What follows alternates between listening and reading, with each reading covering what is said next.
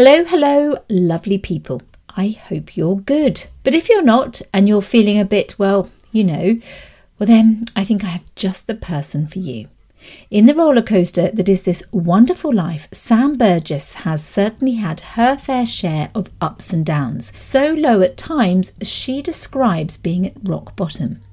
She was expelled from boarding school at 15, has been through 2 marriage breakups and was made redundant twice in her early 20s. Despite all this, she went on to have some huge corporate jobs working in recruitment for brands like Arcadia before moving into marketing. But she decided to leave this all behind, and by being brave and honest about what was and wasn't working, she's now exactly where she wants to be.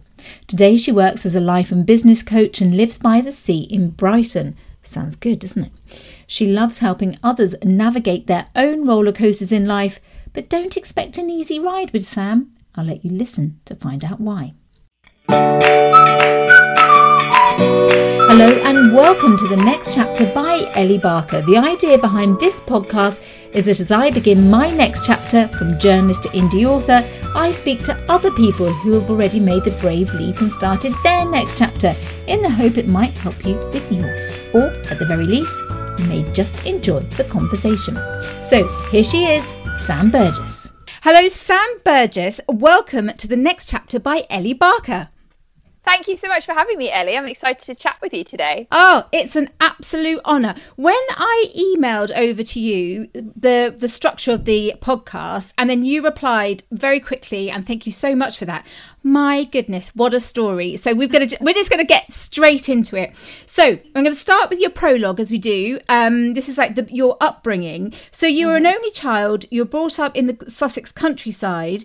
Yeah. Your father started an airline. Yeah. So it sounds like there was a lot going on, and then you went off to boarding school. So it was quite a colourful, shall we say, upbringing. Colourful is definitely the polite way of calling my childhood. It was it was pretty full on. So both my parents worked in aviation. The recession that hit when I was sort of in my teens, so what it would have been like early 90s, late 80s. My dad was made redundant. The airline he worked for went into administration, and he and a few of the other directors decided to start their own airline. So that was going on when I was at home. So I've been brought up with a lot of, hard graft is what makes a success of you. So that was all going on, and then I got headed off to boarding school. I mean, school was all right for me. I wasn't I really believe that the whole kind of thing where they say that, school and the youth is wasted on the young. I really feel now I know exactly what I want to study, exactly what I want to do.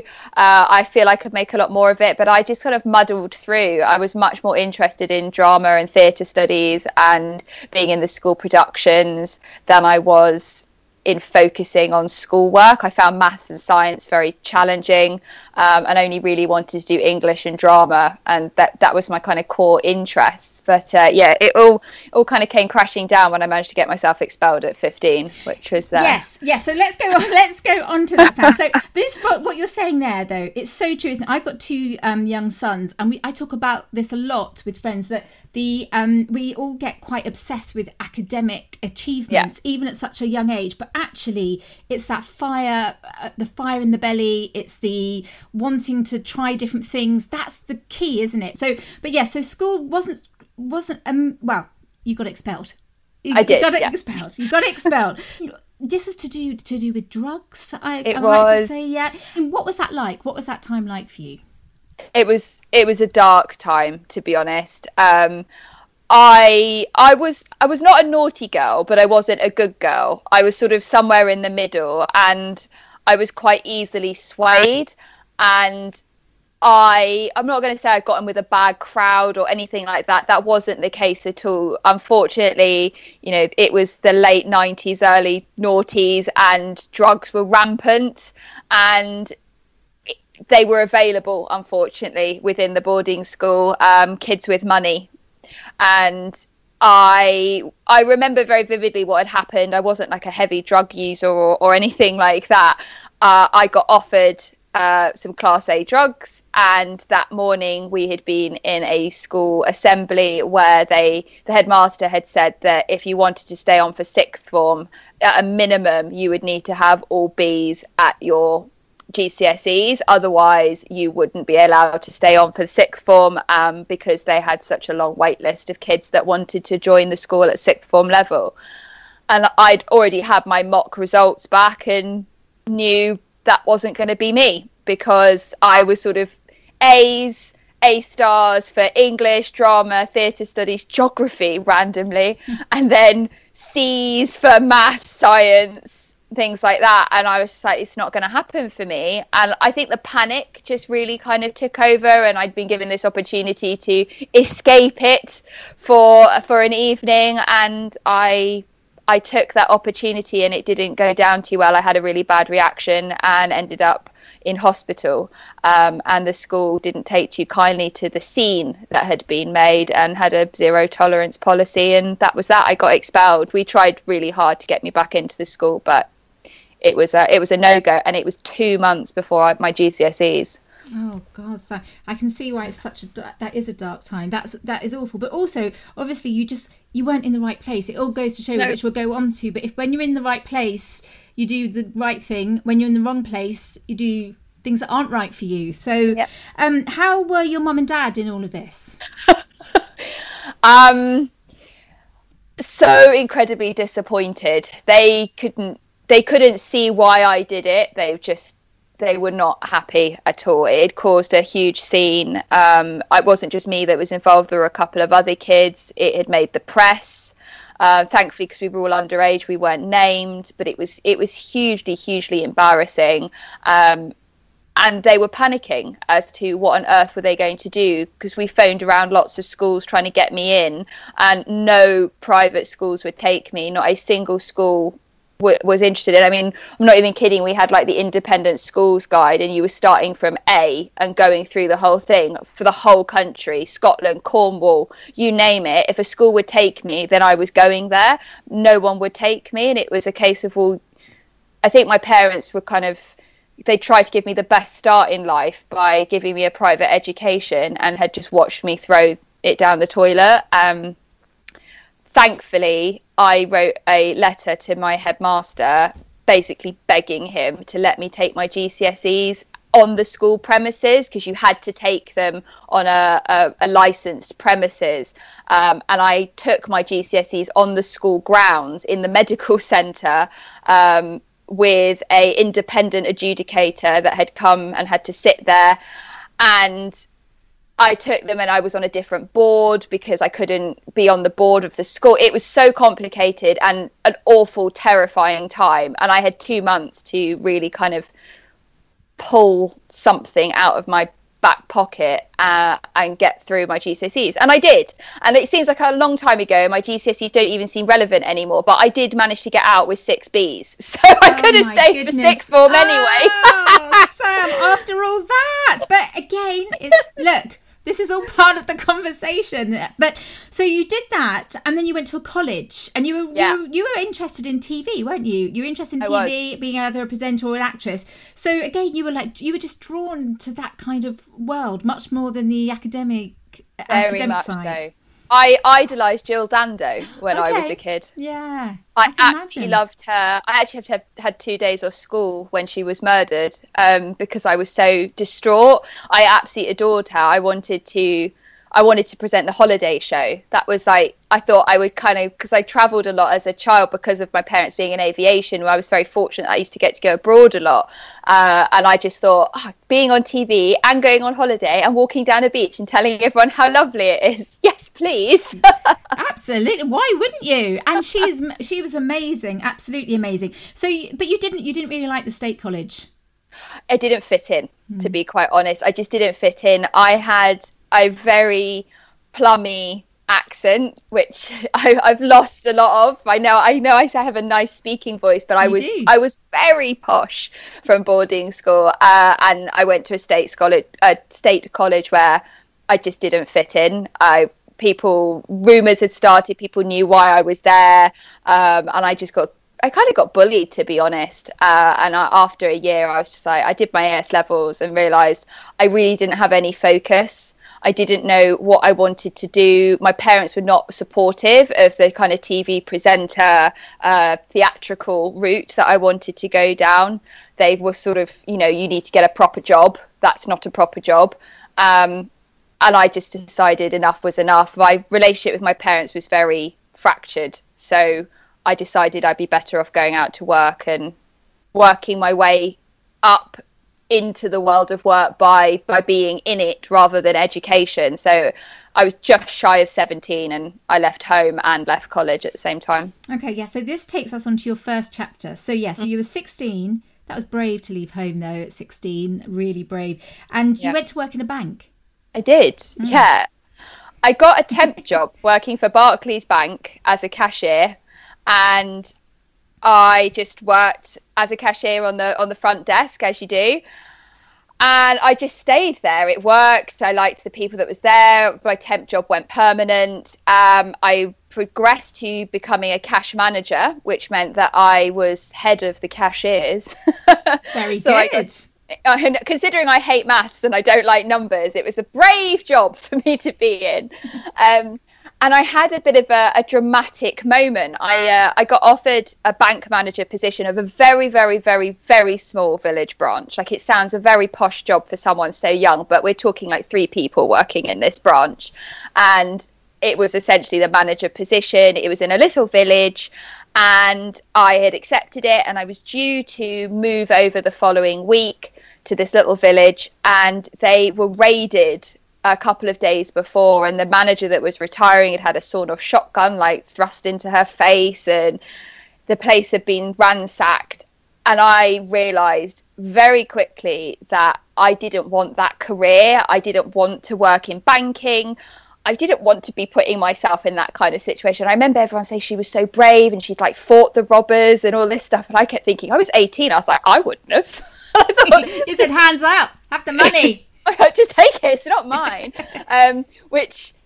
So I just decided it wasn't for me. I loved the customer service. I really enjoyed that. I liked the retail aspect, but I didn't like the dealing with money. I didn't like the corporate structure, and I didn't think it was right for me. And there was a part of me that was thinking I'd really like to work in retail, and that was where it all kind of kicked off for me, and I finally found where I was supposed to be, was in retail. So because this is when I say colourful, when I used it before, I mean we're going to get a little bit more colourful now, because so in this time, in your first chapter, from the notes that you sent me, you changed, like you say, you went into retail. Yeah. In 2007, you were made redundant, but alongside all this, you got married to your sweetheart. So there was a lot going on, but then that lasted for 9 months. It did. With all the stress of everything going on. Then you got a new job. Then you were made redundant from that. Yeah. Then you were in a new relationship, and that wasn't great. The word was toxic. And then, so basically this was all going on. I mean, this was an incredible time in your life, Sam. So young. How did you cope with it all? So I started working in retail and I basically begged this lady, Kate, repeatedly, went into her shop. She had a little boutique shop that sold ski and surf brands for teenagers, and I loved the shop and I loved the brand, and it was a little independent, and I knew she wanted a manager, and I pestered her every single day until she gave in. And I had left my job at the bank with nothing to go to. I just left. I decided I was due to move to this other branch. They'd already replaced me, and I was just like, I don't want to do this, I'm out. So I just left. So I used to go into the shop every day and beg Kate. Eventually she gave in, and at that point I had taken a temp job working as an audio typist in a surveying office, doing surveying reports as an audio typist. Just the things that you did. Yeah, and I'm sure you weren't. I don't know you very well, but I'm not sure you were that suited to that, Sam. Do you know what? I learned a lot about surveys, which has become very useful later on in life buying properties. I understand surveys a little bit better now. But yeah, I used to have to type up I had a surveyor. He was Scottish, and he had a very strong Scottish accent, and trying to understand what he was saying sometimes was impossible. But yeah, I'd basically taken that job. I'd gone from temp to perm there and was really enjoying it. And then Kate rang me and said she'd hired a manager that she hadn't worked out. She'd let her go. Could I start tomorrow? And I was like, oh my goodness, why now? And I remember going into the manager of the surveying firm and saying, I'm really sorry, but this opportunity's come up. And I remember him saying to me, I think I love you working here. You're a great typist, but by the sounds of it, that's where your passion is. And you're really young. So just go. If it doesn't work out, give me a call and you can come back. Oh, I was like, just so nice of him. Yeah. So off I went to work in retail, and I stayed working for that store for 4 years, I think it was. And then the recession started. So we kind of hit 2007 and things were already starting to get pretty rocky. I'd been with my boyfriend at that point for 5 years, and we'd been engaged for a while, but hadn't got married. I was heading towards 22 and decided I should probably get married. And I had the big white wedding. I had over 100 guests. I had the Rolls Royce. I had the full shebang. We bought a house together, and I got made redundant 4 months after we got married, and we were way too young to cope with something like that. I was 21, he was 22. We were trying to navigate how we were going to manage our home. He was a firefighter. He didn't earn a great deal, and we were scraping by on both of our salaries. We're making ends meet, and so me losing my job was pretty serious. And we were just too young to cope. And I think, unfortunately, that, as with any relationship, regardless of your age, when you're put under an enormous amount of pressure like that, that's when you can show whether or not you're a team or you're not.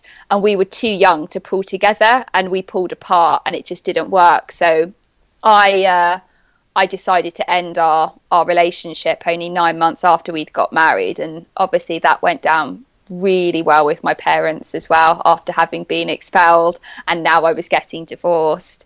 Sam, yeah. Did you go back home? My job. I didn't. No, I didn't go back home. I ended up moving in with a friend and staying with that friend, who actually we developed into a relationship, but it was a very unhealthy relationship. I'd managed to secure another job quite quickly after I got made redundant. So I got made redundant, I think it was September or October, and by the following February I was back working again, and I was out of my marriage. And I stayed there for, it must have been a year. I think I got made redundant, maybe it was less than it. I can't remember. It was such a long time ago, and it feels like so many things happened in such short succession and so quickly together. It's just like a bit of a blur. But then I got another job, and then the recession fully hit later on in 2008, and then that was it. I lost my job again, and I was then on job seekers for a year, because retail was. I remember very vividly, because I worked for Bay Trading. They went into administration, and I remember being in the shops. I worked in Horsham, and where our shops were, these businesses were going under, and it was literally in the order of the shops. And it became a point where I was in retail, but there were no jobs because there were no shops anymore, which is sadly what I think is probably going to happen now. We're going through it all over again.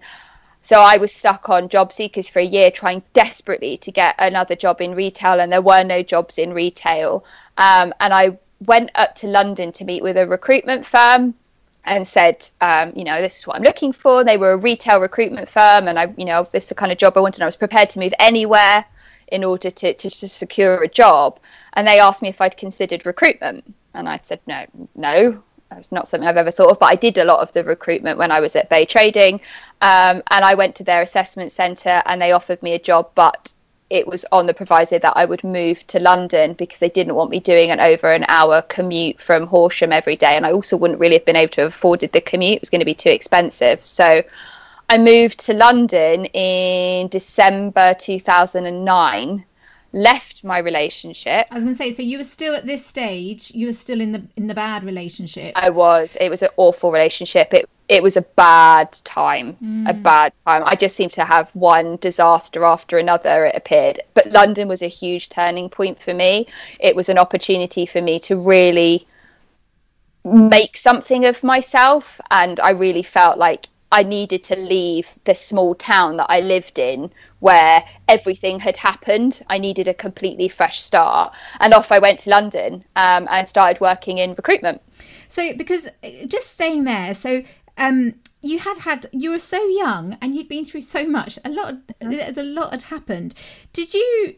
And I get now, God, I'm in my 40s and I've built up some resilience, I'd like to think. Yeah. But I definitely didn't have anything like that in my early 20s. I really didn't. Did you? You must have had some kind of, like, the spirit that you have. You could have easily gone from bad to worse, but you had some fight in you to think, I've got to get a job and I've got to get out of this. Yeah, and that was, do you know what? That was the thing that really pulled me and the guy I was with apart. He had also been made redundant. And so we were two poor job seekers, but he took it so badly. He went down the route of, I'm going to sit in my dressing gown all day, not have a shower and play Call of Duty, while I went down the route of, I'm going to get up every day, get dressed, send out as many CVs as I can, go to the job centre, literally go from shop to shop with my CV saying, if you've got anything, even if it's just a Saturday girl, I'll take anything. He was like, no, I'm bitter and I'm negative and I don't deserve this. Poor me, poor me. Well, I thought, well, hey, the world is a really bad place right now. We're in the middle of a recession. I'm not going to lie down and just accept that, poor me, poor me. I'm going to go out and make a difference. I'm going to get myself a job. I can't let this happen. So I don't know where that comes from, though. I think sometimes it's your personality. I think sometimes it's your upbringing. And I'd seen my parents work incredibly hard together to build a business. And I knew that times had been really tough. And my mum has openly said to me, as an adult now, there were times where she had to take money off one credit card to pay the mortgage, to take money off a credit card to pay my school fees. There were months she had to choose between the mortgage and keeping me in private school. So I know that is what I've been brought up with. I may not have been aware of it when I was younger, but that was happening around me, this grit and determination and drive. And I think, the resilient is probably the word that is used the most about me from friends and family, is my ability to bounce back, and that it's inspiring. I don't see that. I just see that as it's just what you do. Times get tough and you just get on with it. And kind of looked like how my grandparents have coped in the past. But yeah, it could have gone from bad to worse. There was no doubt about that. But there was clearly something inside of me saying, no. This isn't your hand. This is just a bad hand. There is better to come. And there was better to come. Yeah, there's been some really crappy things that have happened since then. But what doesn't kill you makes you stronger. So, and also it goes to show, look, you clearly are very loved, but despite that colourful beginning, you're clearly very loved with your parents, and you come from a very lovely family. Clearly the fact that they were doing this to give you the best education, and that you honestly, so it comes through, doesn't it? It comes through. Oh, absolutely. And when I moved up to London, I had no money, nothing, not a penny. I had my job seekers and that was it. And I needed to put a deposit down on a flat. And my parents were amazing. They gave me the deposit for my first flat in London. This is her opportunity. And they were really supportive in their own way. They were really supportive. It sounds amazing. So you went to, so this really started, this is still part of your first chapter as such, but it's kind of another, because you were in HR retail, and you really thrived here. I did. So I did a year in agency, and I didn't really like the agency model. It was too sales, too pressurized, just basically get bums in seats, just fill jobs. Doesn't matter if it's not the right person for the right job. And I didn't like that. I sort of saw it like matchmaking. I wanted to find the perfect job for the perfect person, and I kind of saw it like that. And the agency were like, no. You just fill jobs. That's your job, is to just get bums on seats. And I was, no, that doesn't work for me. So one of my clients, funny enough, was Arcadia, and I had been in the agency. I was heading towards a year, and they asked me if I'd be interested in joining them as an in-house recruiter. So I went over to Arcadia and worked on their graduate team, recruiting graduates. Now, Arcadia was not a great place to work. And now that it's a defunct company, I feel quite confident in saying that. It's an expectation you were there 24/7. And it was horrible to then have to fake it in interviews and assessment centres with graduates saying, come work here, it's the best place to work, when you're dying inside.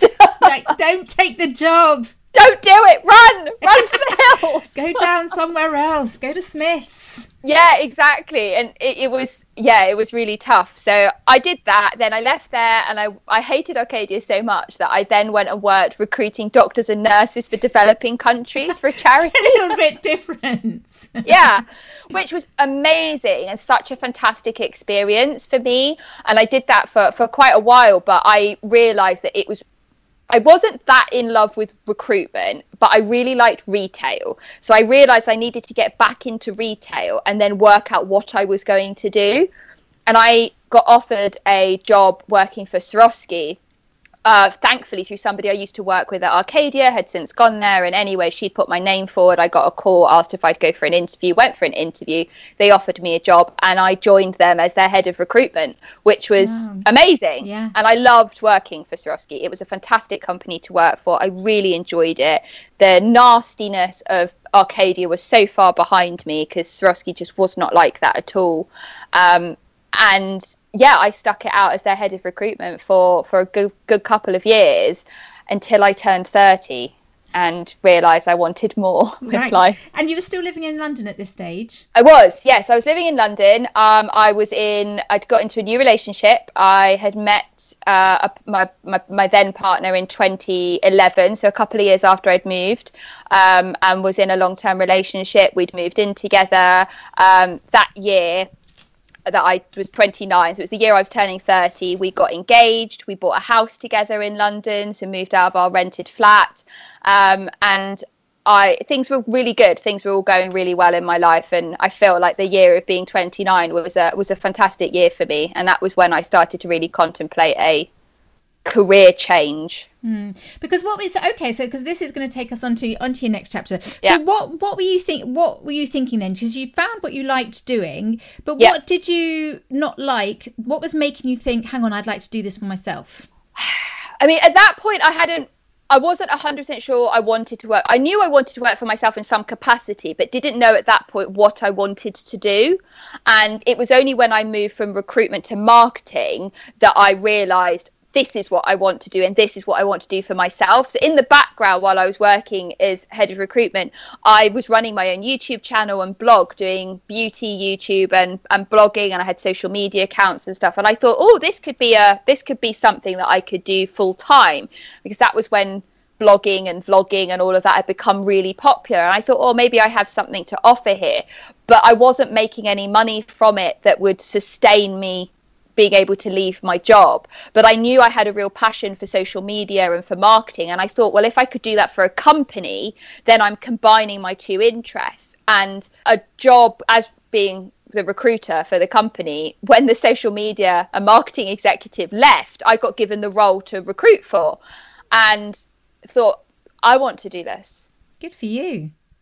This is the job I want to do, knowing full well I was going from being the head of a department to sort of only one level above the bottom of the marketing department, and I was taking a 30% pay cut in order to do that, but I knew I really wanted it. So I spoke with my partner at that time and said, what did he think? And he said, well, it's a big pay cut, but we can make it happen, we can make it work.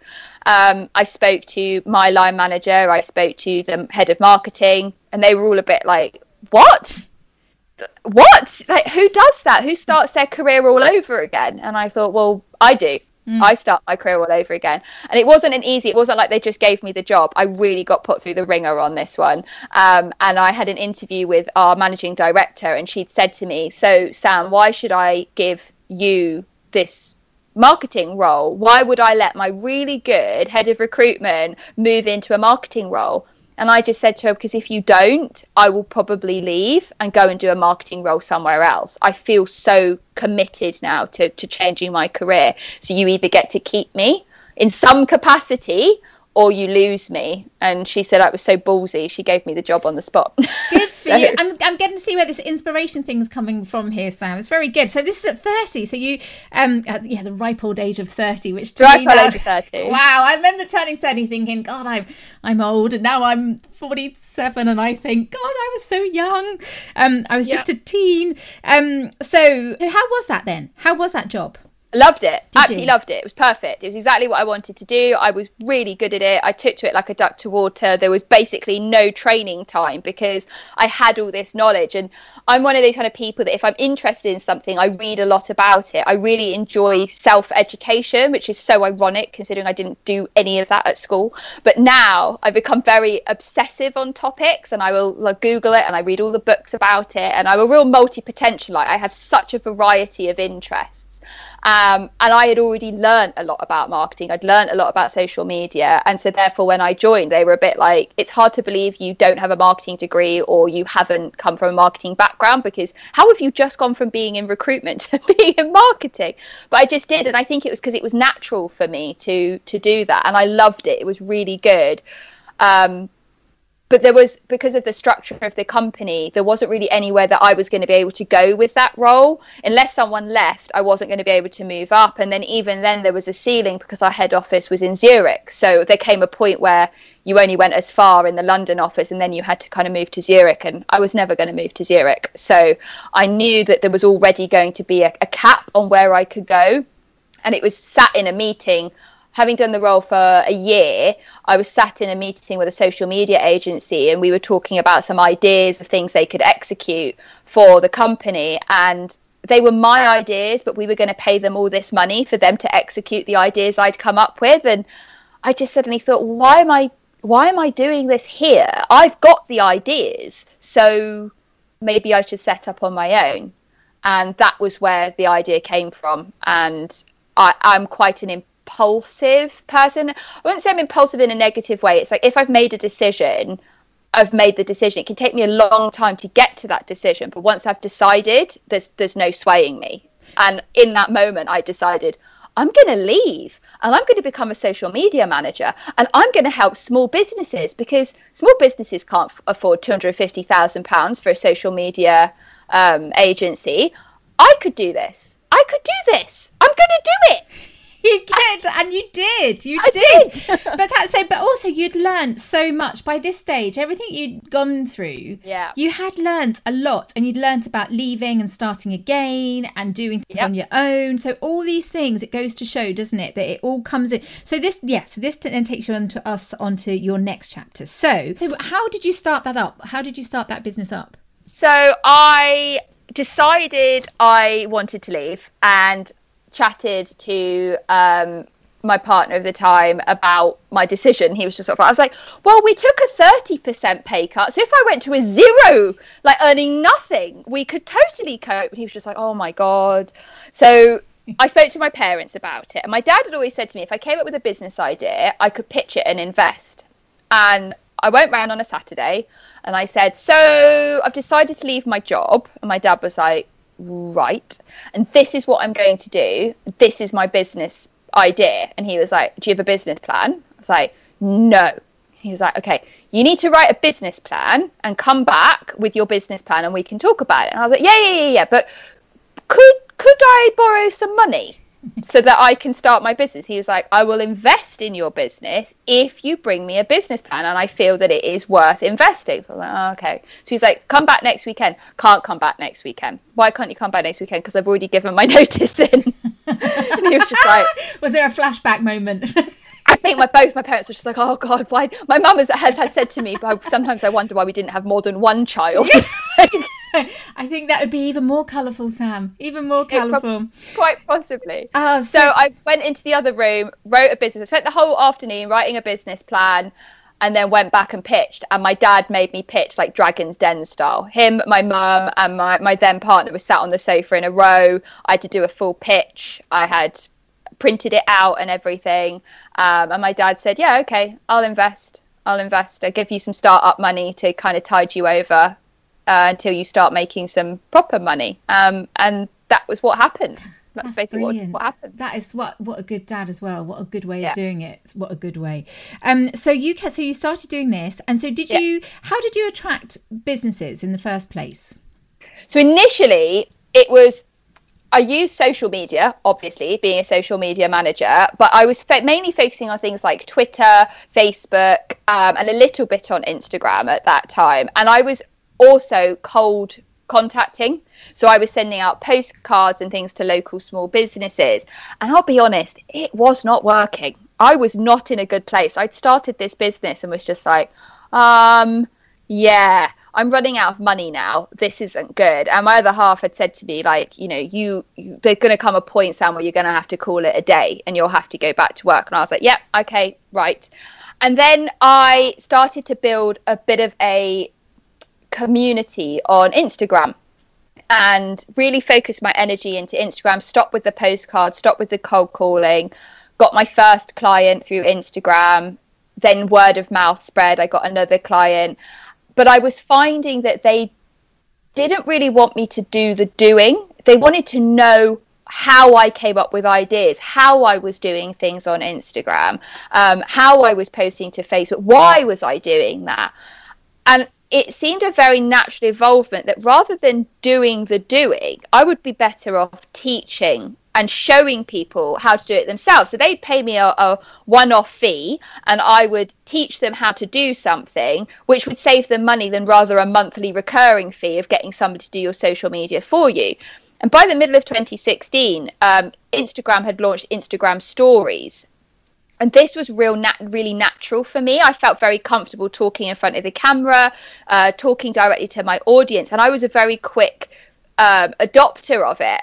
Partly because I'd been using Snapchat, I think, when I'd been at Swarovski. So I'd felt quite confident having that interaction with people. And that was the game changer for me because I was able to express myself, talk. I got invited onto podcasts. I got invited onto the radio. People just seemed to really like me and the way I came across. And therefore, that naturally brought me people. I started doing workshops and getting lots of people together and teaching lots of people in one go on how to do things. I had people wanting one-on-one support. I then evolved from it being like a contract, so then people could work with me on a monthly basis, one-to-one. And it just went from teaching people how to use Instagram to teaching people social media in general to teaching people content marketing to general marketing.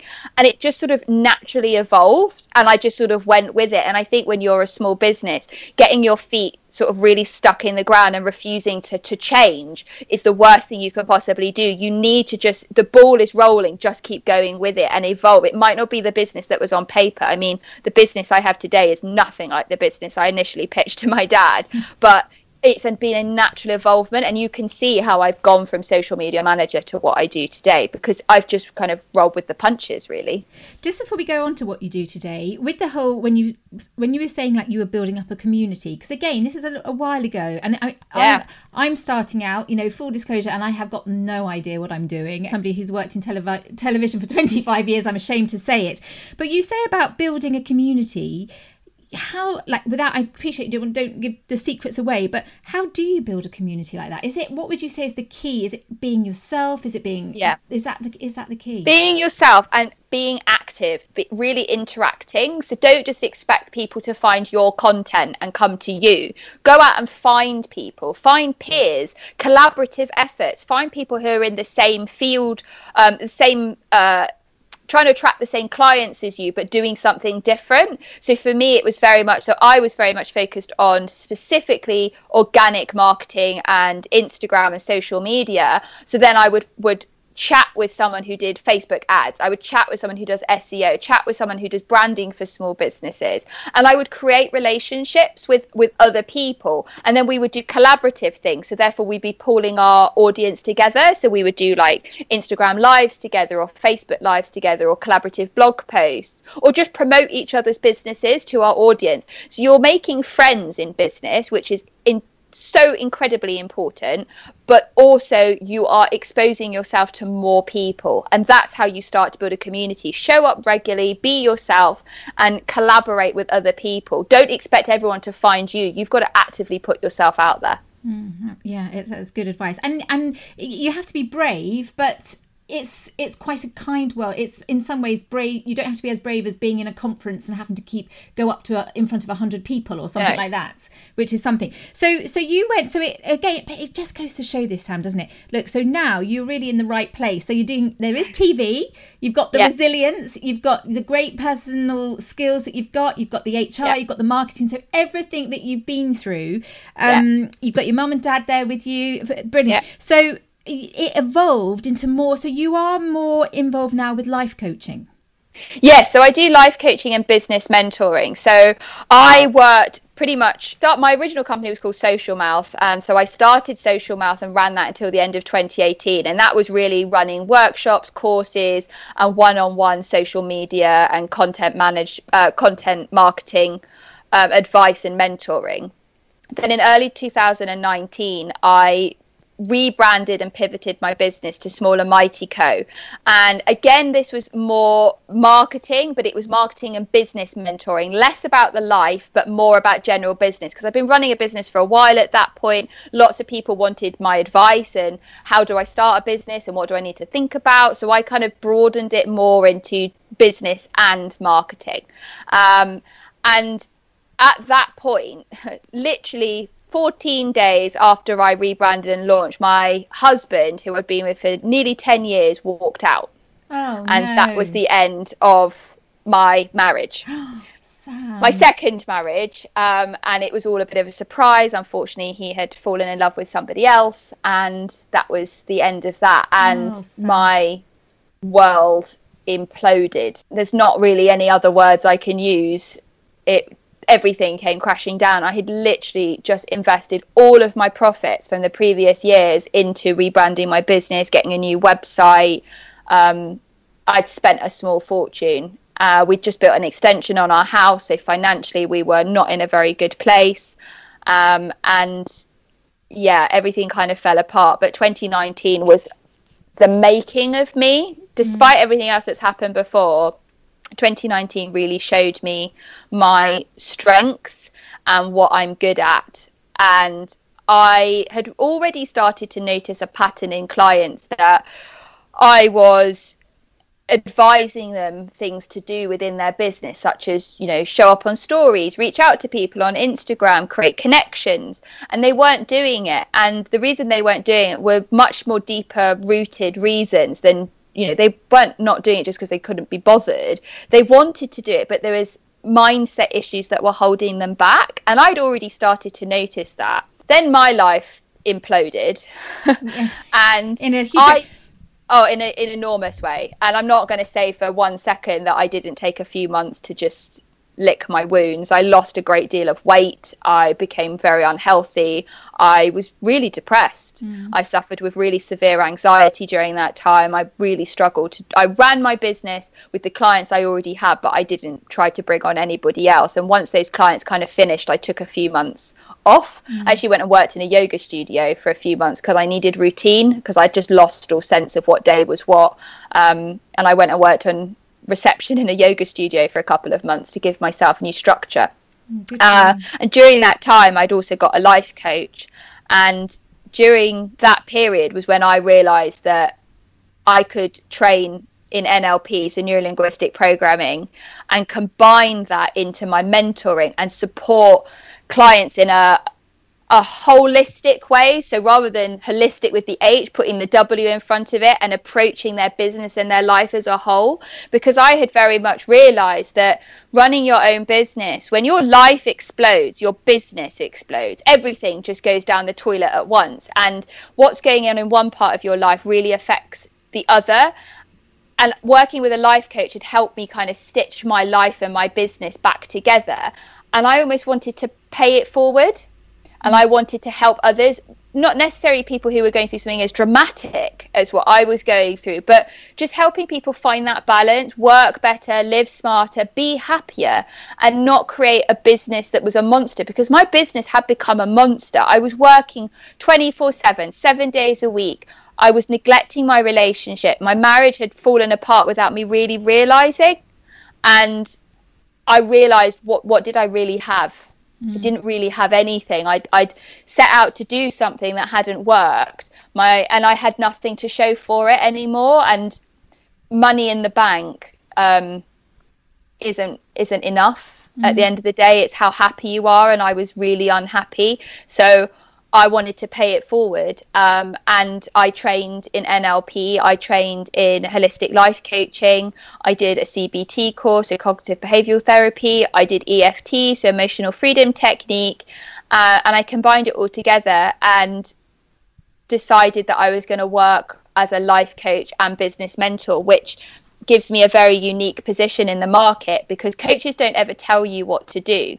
They will just ask questions. And obviously I'm not an expert in people's lives. So for that part, I coach. I ask them questions and help them find the answers. But if they're running a business as well and they want specific advice, rather than say, hey, what do you think you should do, or advise them to go Google it, I could actually tell them what would be beneficial for them.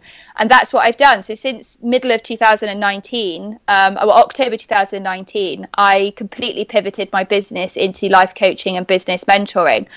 And I've thrived.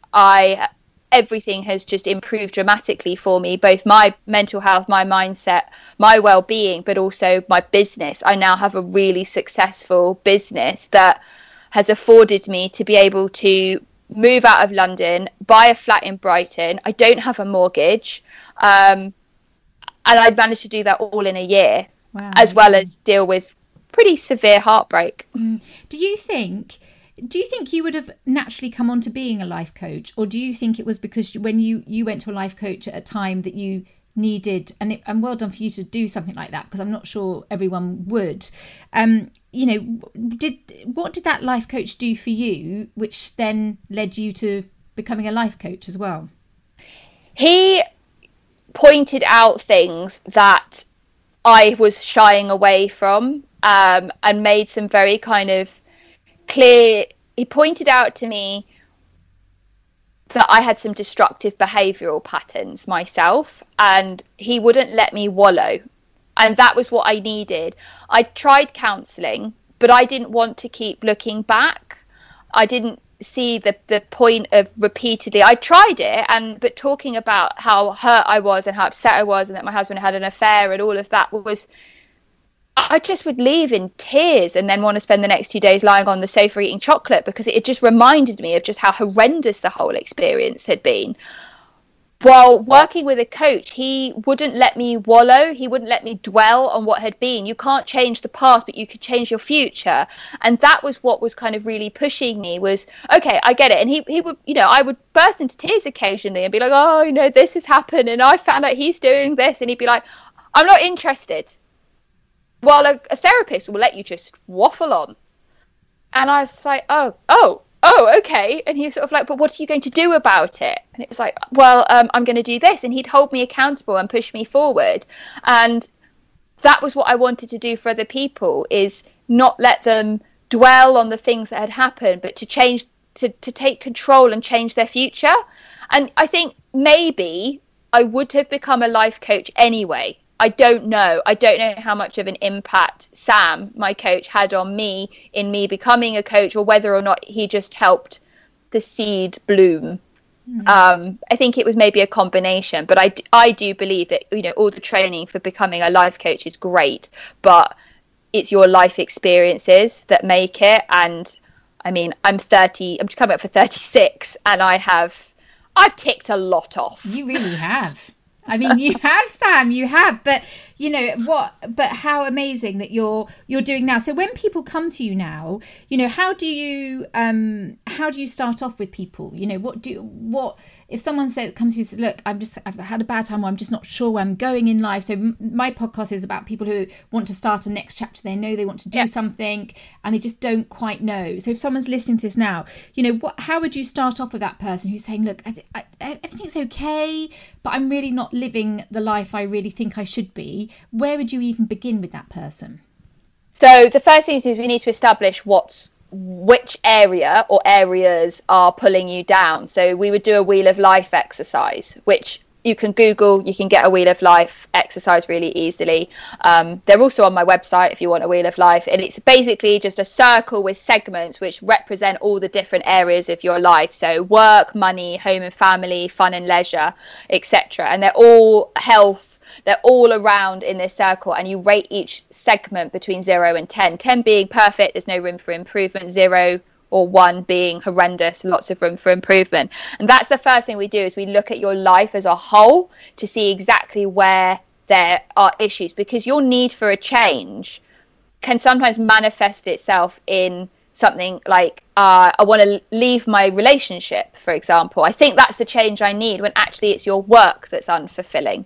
Or it can be the other way round. There could be lots of areas. It could be that you don't like what you see in the mirror. You don't like when you stand on the scales or you put your jeans on, and that's actually really dragging you down and making you unhappy. But rather than facing up to the fact that you actually need to get fit and maybe lose a few pounds, you're being horrible to your husband and actually creating this toxic situation. So you're feeling you need a change, but you think your change is your relationship, when actually it's your health. So the first thing we would do is do a Wheel of Life. And I think that's a really important exercise that everybody starts with. I do a Wheel of Life at the beginning of every year. And then every month I check back in on it. So I will do a Wheel of Life and I will rate everything between 0 and 10. And then I'll write a statement for what 10 would look like in that area. What is 10 to me in that area? And then every month I pick something that will take me one step towards the 10 score, and I rate it at the end of each month of how closer am I to 10? Have I gone from a 4 to a 5, for example? I think it's a really key exercise to start with. I actually have an IGTV video, which I did at the end of last year, about setting goals and using the Wheel of Life, which if anyone wants to check out, they're welcome to. It gives you a bit more of a in detailed explanation, and that will help you identify what you want to change, how many areas need work, and what steps you could take towards making a difference. Do you think people who come to you, are they all up for taking the steps? Because you do have to do the work yourself, isn't it? No matter how much you're advised, you do have to put in the hard work, and it is hard. But are people up for that? I won't take anybody on that isn't. So a big part of coaching is you have to be open to change. You have to be open to looking at things differently. You have to be open to trying new things. You have to be open to letting things go. And if you're not, then it won't work. It's quite simply, coaching isn't for you. I do an hour's discovery call with people, which I call a self-discovery call. A lot of coaches will do 15, 20 minutes and they'll be like, yep, cool, sign you up. I do an hour, and I really test whether somebody is really committed to making change, because I want clients that want to make a change, and my ego needs that. As a coach, it's not really my job as to whether or not you make a difference in your life, but I really, really genuinely want people to live their best life. So therefore I only want to take on clients that really want that, because working with me is not a walk in the park. I'm not going to stroke your hair and say you're a clever girl or a clever boy. I am going to push you, and I'm going to push you outside of your comfort zone. I'm going to make you do things that you don't want to do. I'm going to call you out on stuff and self-sabotaging behaviors, because that's what Sam did to me. He pointed out all my self-sabotaging behaviors. And I really appreciate that, because I'm a much better person for it. So I want to make sure that the people who are coming to me really are ready. And if they're not, there are other people that they can work with, or perhaps therapy would be better for them. And that's what that call is all about. So taking this back to you just very quickly, so because we're coming to the end of our time, but how is life now in Brighton?